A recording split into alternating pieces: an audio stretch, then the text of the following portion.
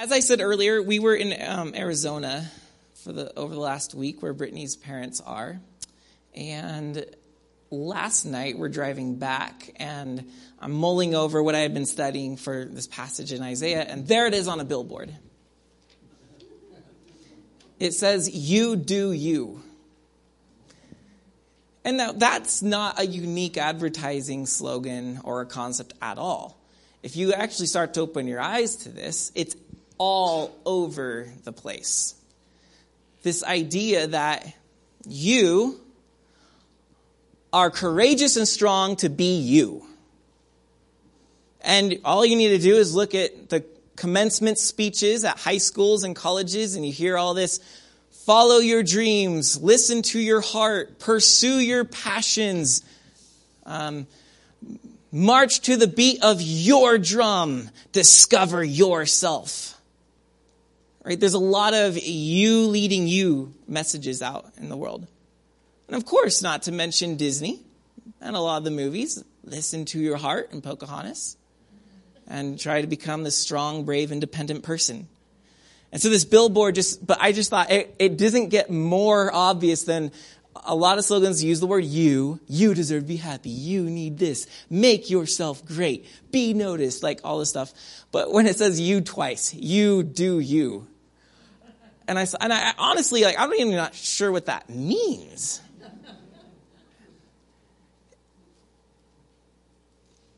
But it reminds me of what we looked at a couple weeks ago, how this whole mess began.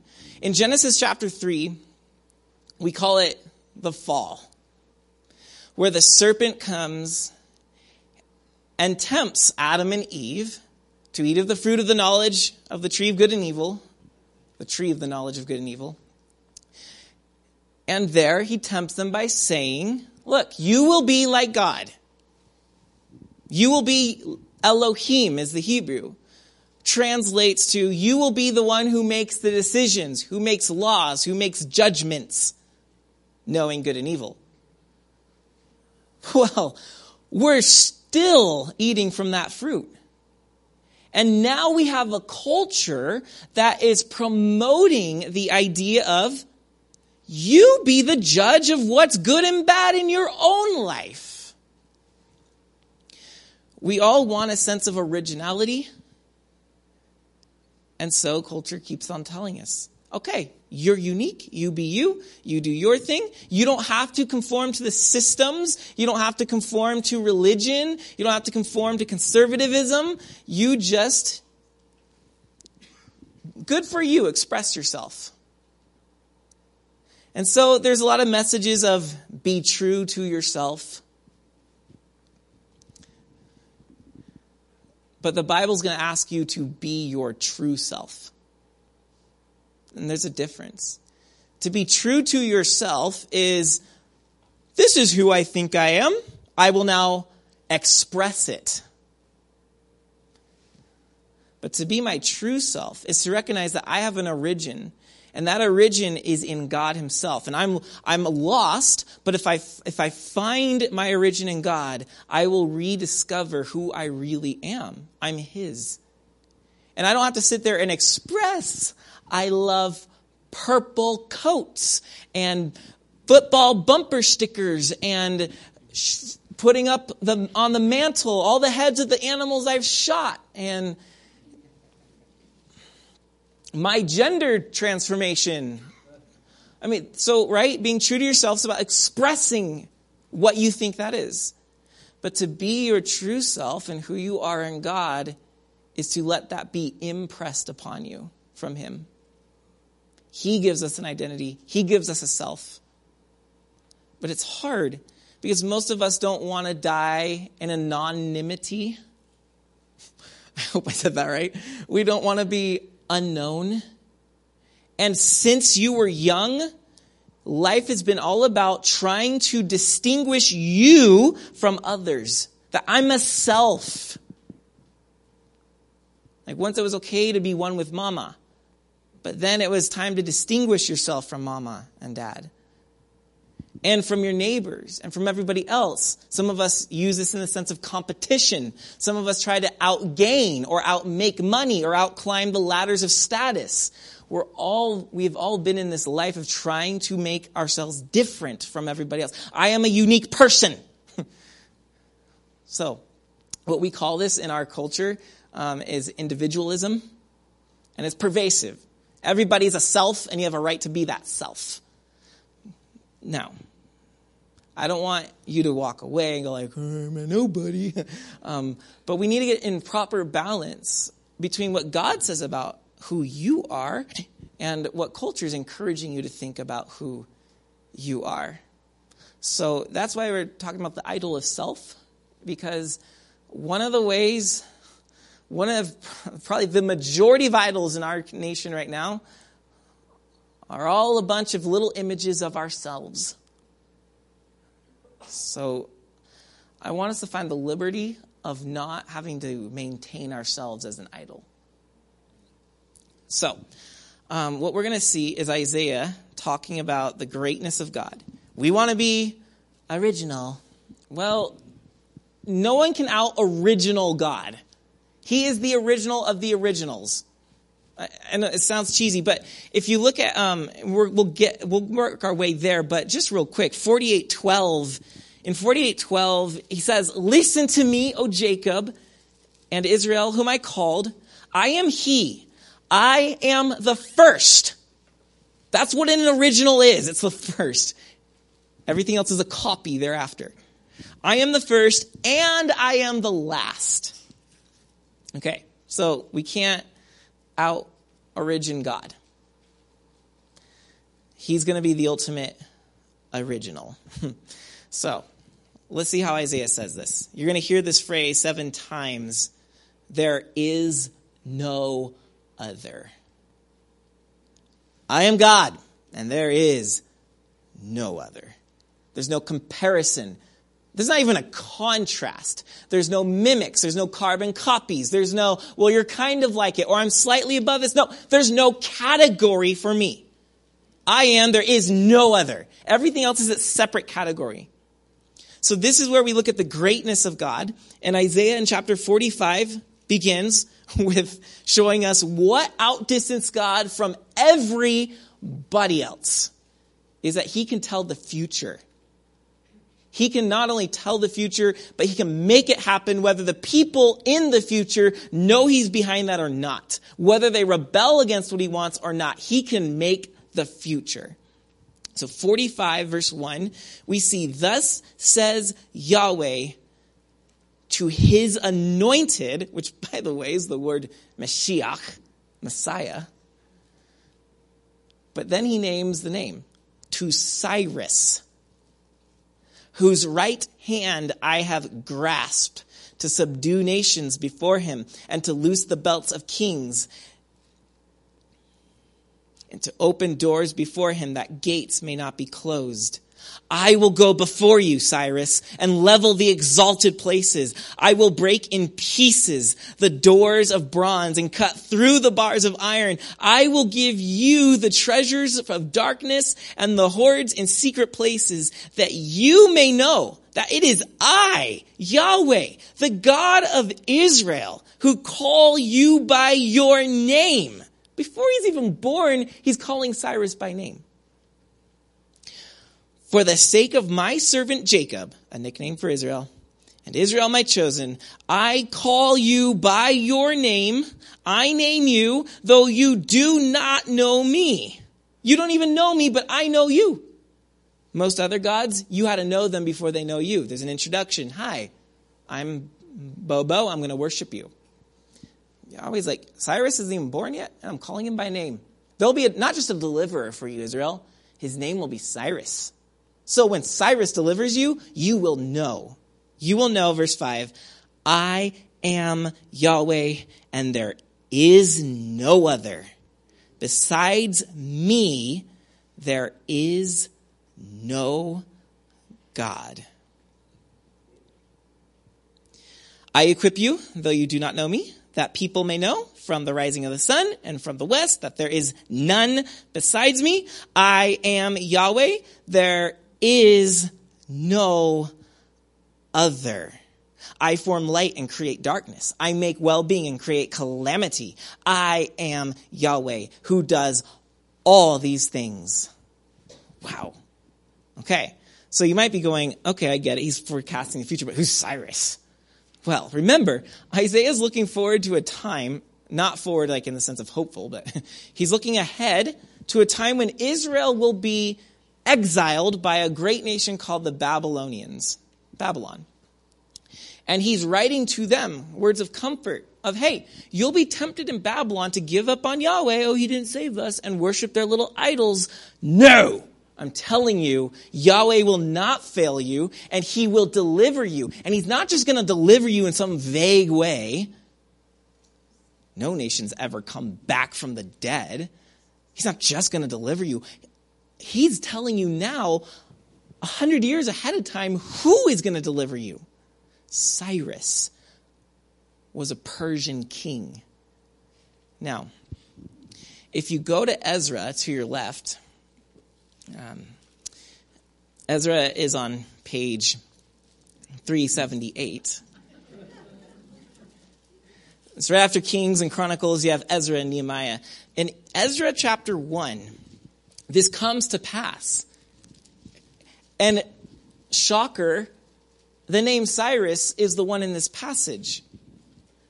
So, in the first year, this is Ezra chapter 1, in the first year of Cyrus, king of Persia, that the word of Yahweh by the mouth of Jeremiah might be fulfilled, Yahweh stirred up the spirit of Cyrus, king of Persia, so that he made a proclamation throughout all his kingdom, and also put it in writing.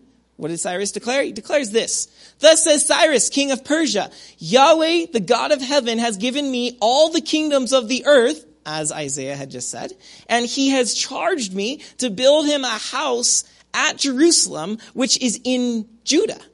Whoever is among you of all his people, may his God be with him, and let him go up to Jerusalem, which is in Judah, and rebuild the house of Yahweh, the God of Israel. He is the God who is in Jerusalem. And let each survivor in whatever place he sojourns be assisted by the men of his place with silver and gold, with goods and with beasts, besides freewill offerings for the house of God that is in Jerusalem. Okay, so Isaiah lived in the 700s BC, okay? Israel falls to the Babylonians in 586 BC, so that's, like 150 years in the future. And then in 539, so we're almost 200 years away from Isaiah here, 539, the Persian Empire destroys the Babylonian Empire, and as you read in Ezra chapter 1, King Cyrus says, oh, I have a good idea. Why don't we let the Jewish people go back home, rebuild their temple? Oh, and by the way, send the bill to my government. We'll pay for it. So Isaiah just wants you to know, he's Yahweh, and there is no other. No other can accomplish that. So if you've already seen it twice, there is no other. But of course, now here's Israel, and you got to love it because we would totally do the same thing. Remember last week he had told them, okay, don't remember how I delivered you in the past because I'm not going to do it like I did in the past when I split the waters of the Red Sea and they crashed on Egypt's chariots.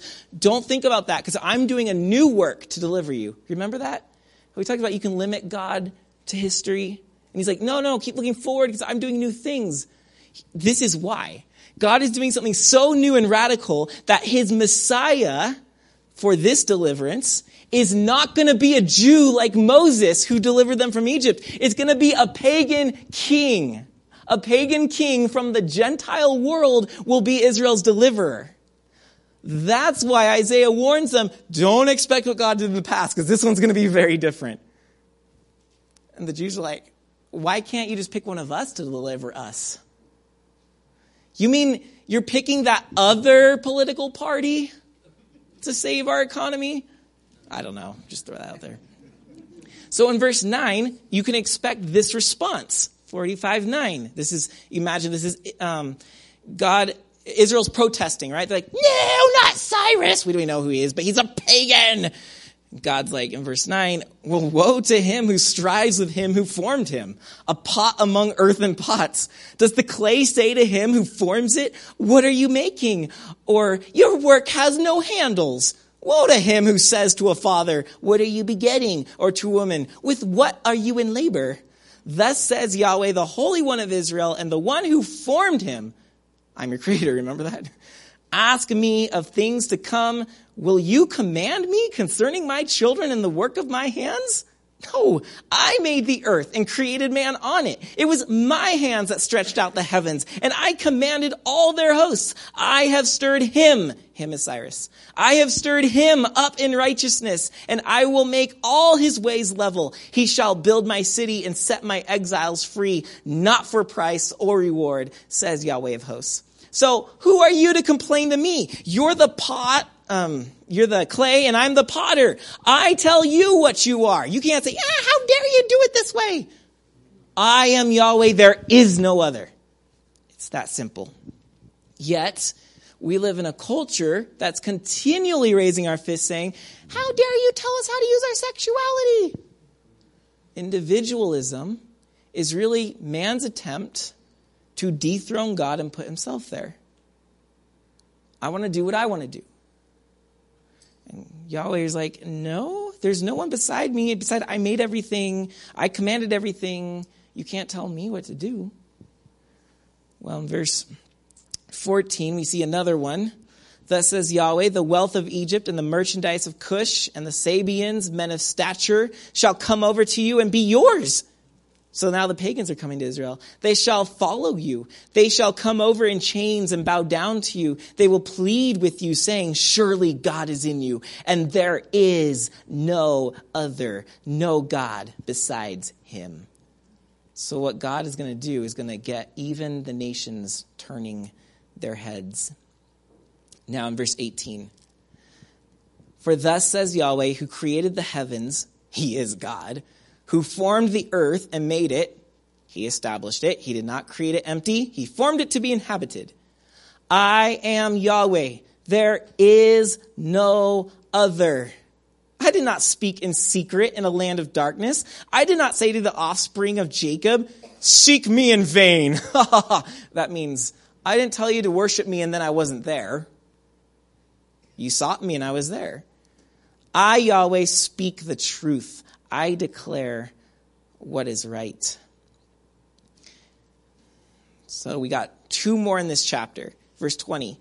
Assemble yourselves and come. Draw near together, you survivors of the nations. They have no knowledge who carry about their wooden idols and keep on praying to a God that cannot save. Declare and present your case. Let them take counsel together. Who told this long ago? Who declared it of old? Was it not I, Yahweh? And there is no other God besides me, a righteous God and a Savior. There is none besides me. The last one of this chapter. Turn to me and be saved, all the ends of the earth, for I am God, and there is no other. So, hey, there's no one like me. I'm calling out this guy who's not even born to be your deliverer way out there in the future. And it happens.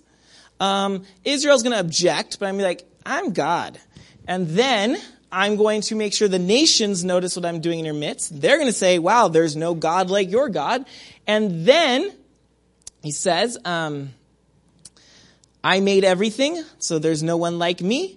And then he starts talking about how idols can't save. They have to carry their idols around, but I am a deliverer, so there's no God like me. That's chapter 45 in Psalm. You see what God's doing? He is out-presenting every reason why there is no God. There is no other like him. There is no other. He's going to say it one more time. Chapter 46. Now, we covered 46 way back in our unofficial part 1 of idolatry. You remember? I had the Smurf on the stage because an idol's about as good as that big stuffed Smurf.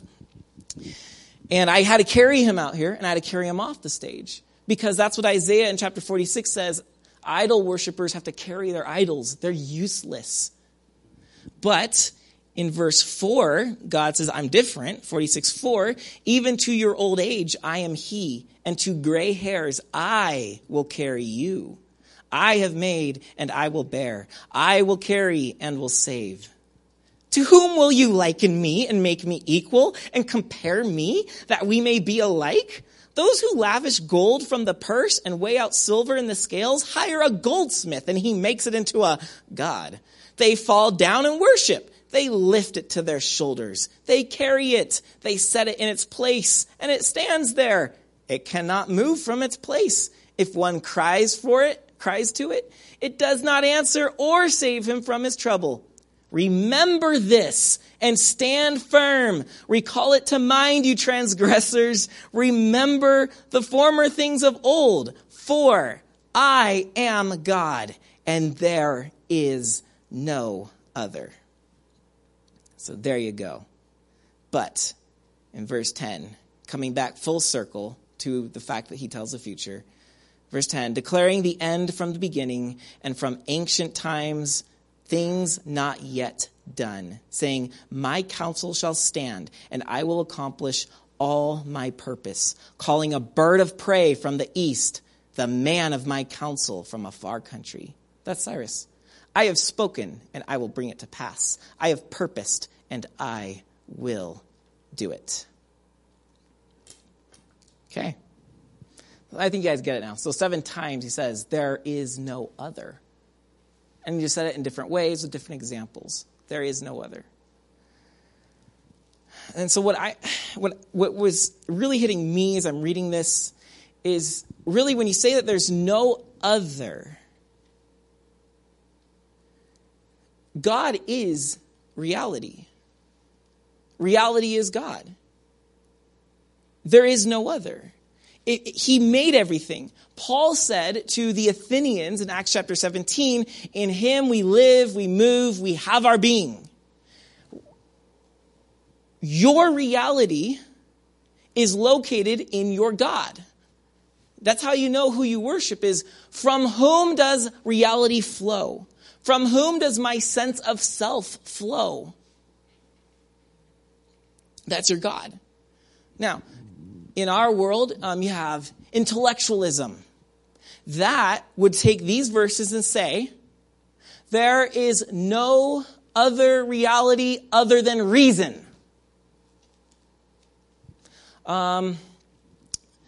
Naturalism. Science is the only reality and there is no other. Hedonism. Pleasure is the only reality and there is no other. And individualism. The self is the only reality and there is no other.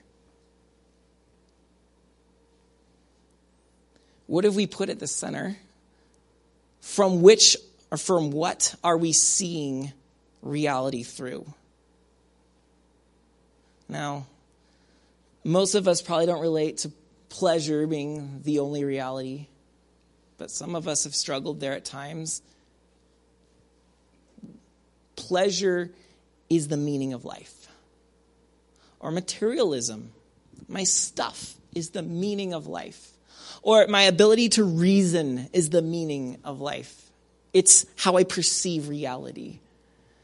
What God is saying over and over throughout this is it's none of those things, and it sure isn't yourself. I cannot be the window view of reality. God is asking us to see that it is Him and there is no other. Now, what's really crazy, I was actually just going to do chapter 45 on its own, but then when I read chapter 47, I thought, oh my goodness, this is good. And then I had to add chapter 48 because it just kind of concludes it. And Chapter 47, when you just kind of scan it, you're like, oh, it's the fall of Babylon. This is a totally different section. We already covered the fall of Babylon in Ezekiel and Jeremiah. So, we don't really need to do this. But no, this chapter belongs. Because look what happens, okay? So, yes, it belongs in the Bible, but it belongs with what we were talking about. Don't want to be misunderstood there. 47:1.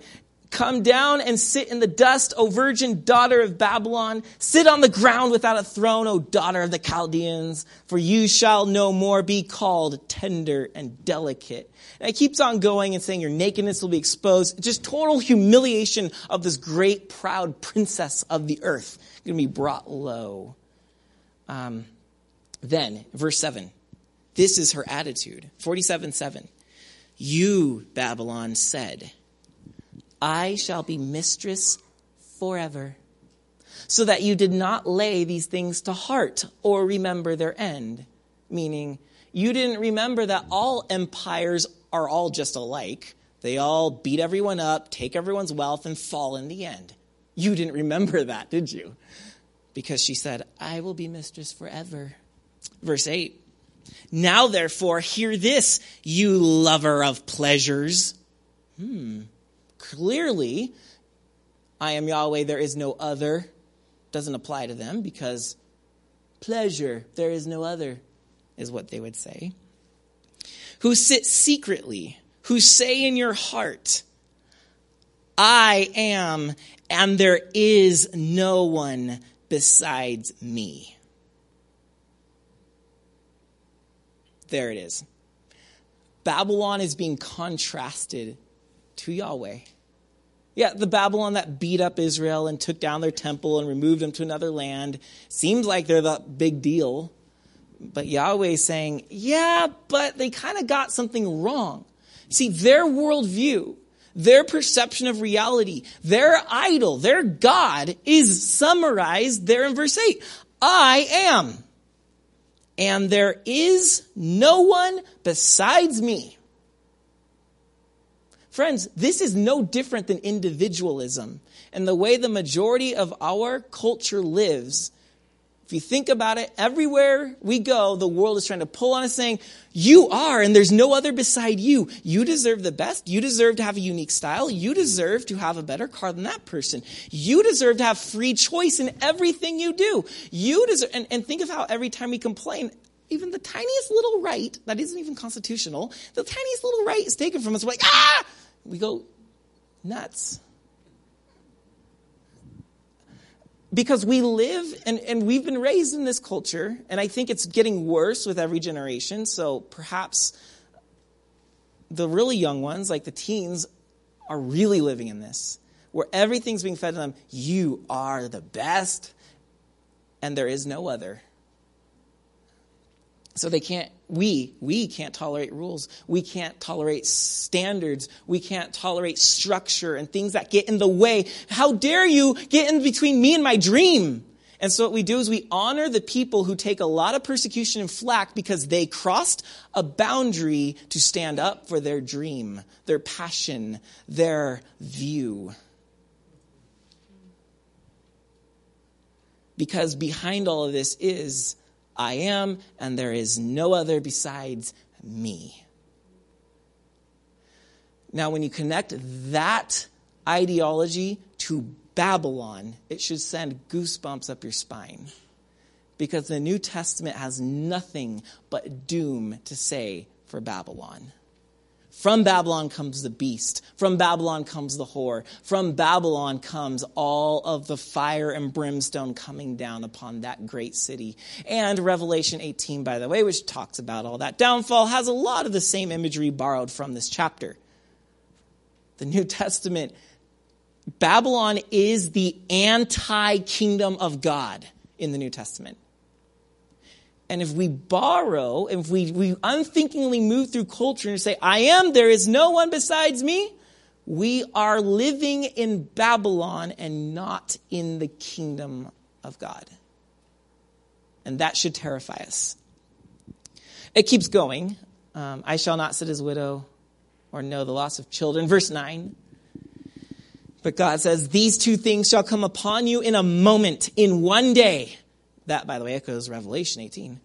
The loss of children and widowhood shall come upon you in full measure, in spite of your many sorceries and the great power of your enchantments. You felt secure in your wickedness. You said, no one sees me. Your wisdom and your knowledge led you astray. Your wisdom and your knowledge led you astray. The ideologies of your culture, the way everybody's thinking, the mass marketing, the propaganda, it has all led you astray. If you don't have a Bible, I was ad-libbing all of that there. And you said in your heart, so here's the second time, it's not an accident, there is no one besides me. Okay. Reality can be perceived through the lens of God. I am Yahweh, there is no one beside me. Chapter 45, right? Or it can be perceived through the lens of self in chapter 47. I am, and there's no one beside me. So which lens are we living through? Or have we accidentally borrowed a little bit of both? And I fear that we see in Christianity a slight nudge toward individualism, where God has suddenly become the servant for our will and our vision and what we want to see happen in the world. Like, yeah, God, thanks for saving me, but now can you support me in what I want to do? And then I think this congregation is already pretty sensitive to this, but then you get the speakers that are all about, pampering you up and making you believe in yourself, because that's what speaks to our culture, is believe in yourself, because we live in a worldview of individualism. And if you think about it, we may allow our teachings to come from that worldview, because most of the time we're not even thinking about it. We live in individualism, so it's hard for us to see it in action. I swear I think Isaiah is so powerful here because he's calling us to consider, what do you say is reality? From whose standpoint? I am Yahweh, there is no other. That is where we ought to be. So I want to show you how this works a little bit. I want you to imagine, you guys know what concentric circles are, right? You have a center, and then you have circles going around that. Or if you like motion instead, think of a pebble hitting a pond, and then you have the ripple effect. Yeah? So someone's worldview, that's the way you perceive reality, right? From where you see reality. And we're going to look at individualism. So individualism is in the center. And now we're going to see what happens when you move out from there. So what you have is worldview, and then rippling out from your worldview are your values. You will value whatever your worldview tells you to value, okay? Your sense of reality will tell you what to value. And then your values will tell you how to behave. So what is reality? Your worldview. What do I value? Tell me how to behave. And then finally, when you get a bunch of people behaving a certain way, you get a culture. So if my worldview is individualism, then my value is personal happiness. Nothing matters more than my personal happiness in an individualistic society. Because I am different than you. You're different than me. We're all in our own separate little universes. My personal happiness matters most. Now, when that becomes a source of reality, it is nearly impossible to see the world beyond yourself. Because you're not perceiving reality itself through the lens of self. So my values are personal happiness. I now lose all sense of the past. It doesn't matter our history or my grandparents or none of the stuff that's led me to here matters anymore. All that matters is that I'm happy right now. And we forget the future. Who cares about the future generations? Who cares about where everything's going? Because what I care about right now is instant and immediate happiness. I want it now, and I want it for me. So we have a society, because we live in this worldview, that values my personal happiness and has completely forgotten about history and the future. Which is scary, because that's what Babylon said. First of all, personal happiness is what matters in verse 8. 47:8. Now therefore hear this, you lover of pleasures. Personal happiness. And then she says, where was it? In verse 8, now therefore hear this, you lover of pleasures who sit securely, who say in your heart, I am, there is no one besides me. I shall not sit as a widow or know the loss of children. What is that? Don't tell me about the future. That's not going to happen. Deny our doom, our future doom. We're just going to continue living in this individual happiness project right now. Just the here, just the now, just the me and my wants. Okay, so individualism produces this value of personal happiness, which then is like, future, past, whatever. And then God the whole time saying, yeah, but I am and there's no other. And I, 46:10, I'm the one declaring the end from the beginning. I care about the future. Because this is how you break out of this view of self, is to think that there is a God who's bringing all of this somewhere. He can break into my prison of self and say, nope, there's a way out. Things aren't static, and I don't have to just sit here and pull the universe into my individual happiness project. He can launch me out of that and move me forward into something else. Change is possible, but not in Babylon when there's no one besides me. I can't change me. Albert Einstein's credited with saying, a problem cannot be solved by the same consciousness that created the problem. I'm the sinner. I created the problem. I cannot get myself out of the problem. I locked myself up and swallowed the key. I need surgery. I need help. So God can do that. That's what he's saying. I break in. I can shift the future. So you have your worldview, your values, personal happiness. Now what about the behavior? I guess I was actually just talking about that. Forgot to tell you. But the behaviors, forget about the past, forget about the future. Everything's immediate, now, me, instant. And then finally, the culture. So when you get a culture of people who behave this way, what you get is what we have presently. It's not a society that... Have you noticed that our society is actually somewhat friendly to God? Just look at Oprah Winfrey. We're completely okay with God. Yes, I know there's those really loud pockets of atheists, but they're really a small minority at this moment. There is a big hunger for spirituality, right? Not Christianity, but spirituality. Our cultural temperature right now is not get rid of God. It's simply dethrone God and put the self on the throne. So God can at least be around in our courtyard helping us out, making us feel better, giving us pleasures and whatnot. So that's how this works. And that's why it's really important and why Isaiah is continually saying, look, we got to see the greatness of God in light of the idols in our world. Because the idol of self can only be broken by worshiping the God who says there is none. There's no other, only me. Okay, so chapter 48, and this is where we see his call to action in our conclusion. Chapter 48. Hear this, O house of Jacob, who are called by the name of Israel, and who are from the waters of Judah, who swear by the name of Yahweh and confess the God of Israel, but not in truth or right.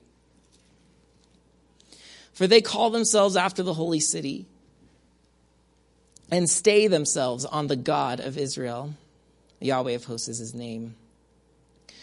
Verse 3, the former things I declared of old, they went out from my mouth. I announced them. Then suddenly I did them, and they came to pass, because I know that you are obstinate. Your neck is an iron sinew, and your forehead brass. I declared them to you from of old. Before they came to pass, I announced them to you, lest you should say, oh, my idol did that. My carved image and my metal image commanded them. So Yahweh's talking about their past, right? Like, look, I told you guys I'll deliver you from Egypt, and I did. Why? So that you would know idols didn't do that. I did that. But Israel stopped listening. So he keeps pleading for them to listen. So verse 12, 12. Listen to me, O Jacob. He's giving him one last chance. Please listen. When you see yourselves coming back to your land, maybe you'll finally listen. But listen to me, O Jacob and Israel, whom I called. I am he. I am the first. I am the last. My hand laid the foundation of the earth, and my right hand spread out the heavens. When I call to them, they stand forth together. Heavens, come! They stand forth at attention. That's pretty cool. We haven't, I guess, seen it, but that would be cool. 14, assemble all of you and listen. Verse 16, draw near to me, hear this. Verse 18, oh, that you had paid attention to my commandments, then your peace would have been like a river, and your righteousness like the waves of the sea. Wait, what? Oh, that you had paid attention to me, or had paid attention to my commandments. Then your peace would have been like a river. Israel, it wasn't when you got your way, or put yourself at the center of the universe, or worked on your personal happiness project, or worked on the immediate and the instant and the now and the me. Those weren't the things that gave you a river of peace. It was when you heeded, if only you would have paid attention to my commandments. Then the peace that our world is craving will flow like a river.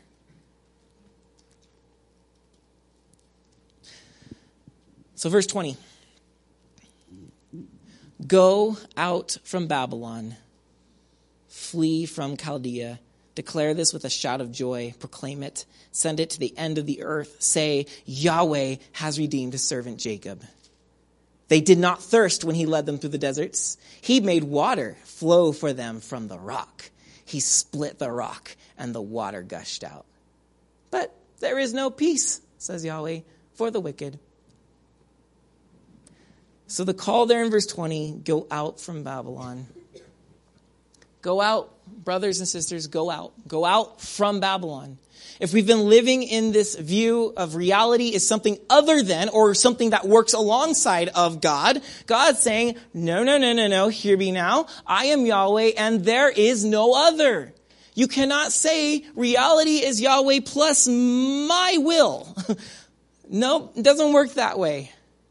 Go out from Babylon, Isaiah is pleading. When the chance comes, you've got to run. You've got to get out because you are ruining your life by trying to protect it.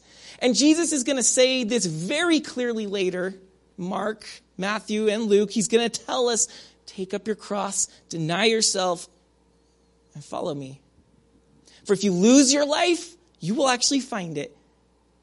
But if you keep your life, whatever makes me happy is what I'm going to do. I can do what I want because I'm an individual. If you keep your life, you will lose it. And this is the crazy truth about Christianity, is those who will, even on occasion, do something they don't want to do or do something someone else wants them to do, will actually find richer life. And here's the best part of all. God is calling us to himself. Go out of Babylon, and God's saying, and come into my arms. Because this whole quest for who's the self? Who am I? What am I? What makes me different than others? What makes me original? The whole quest for this is found in God. There's nothing original about being true to myself, my opinions, my lifestyle. It's nothing original. Everybody's doing that. I mean, everybody's expressing themselves. Everybody's marching to the beat of their own drum. And C.S. Lewis at the end of Mere Christianity puts this so much better than I can ever put it. Go read it. But he says, it isn't until we give ourselves to God that we'll actually find ourselves. It isn't until we stop trying to be original that we'll actually be original. So Isaiah is asking us to go out from Babylon. Leave. And of course, you're like, Babylon's like somewhere in Iraq, isn't it? Like, I'm not over there. The mindset of there is no other besides me is Babylon. Go out from that. So I want to finish this off here. We read it right before worship. It's worth hearing again. Colossians chapter 3. This is how Paul would say it. Colossians 3. And he's being rhetorical. So the ifs are when he says if then, he's basically saying so then. So I'll just read it that way. Colossians 3:1. So then, you have been raised with Christ. So seek the things that are above, where Christ is, seated at the right hand of God. Set your minds. Wait, where am I? Set your minds on things that are above, not on things that are on earth. For you, this self, this pursuit of what makes me, you have died. And your life, this thing you're looking for, your original self, your true self, the thing that everyone's trying to tell you to be in a very cheap version, the real version, your life is hidden with Christ in God. He died to purchase you. You are in him. He is in God. Remember, he ascended to the right hand. So you will not find what you're looking for, who you are, until you go to him to get it. But very important is that we don't come to God so that I can become a self. God's not into that. He's not in, oh, sure, I'll just serve you and make, well, he does love the service, but not in the sense of, I will serve you to make your will happen, your way be done. C.S. Lewis also cautions, we must go to him for him, and then we will find ourselves when we are in God. There's a saying, this one girl had this saying I read in a book. She said, a girl should be so lost in God that a guy has to find God to find her. But that's true already of you. You are so wrapped up in Christ, in God, that you can only know who you are by knowing God. But that will also mean he's going to say, okay, I'm glad he came, but as Colossians goes forward and says, put to death, therefore, what is earthly in you. Like, I don't like that. And that's where the majority of people today are. We love Jesus. He's such a loving person. But no. Don't tell me I can't do this or that.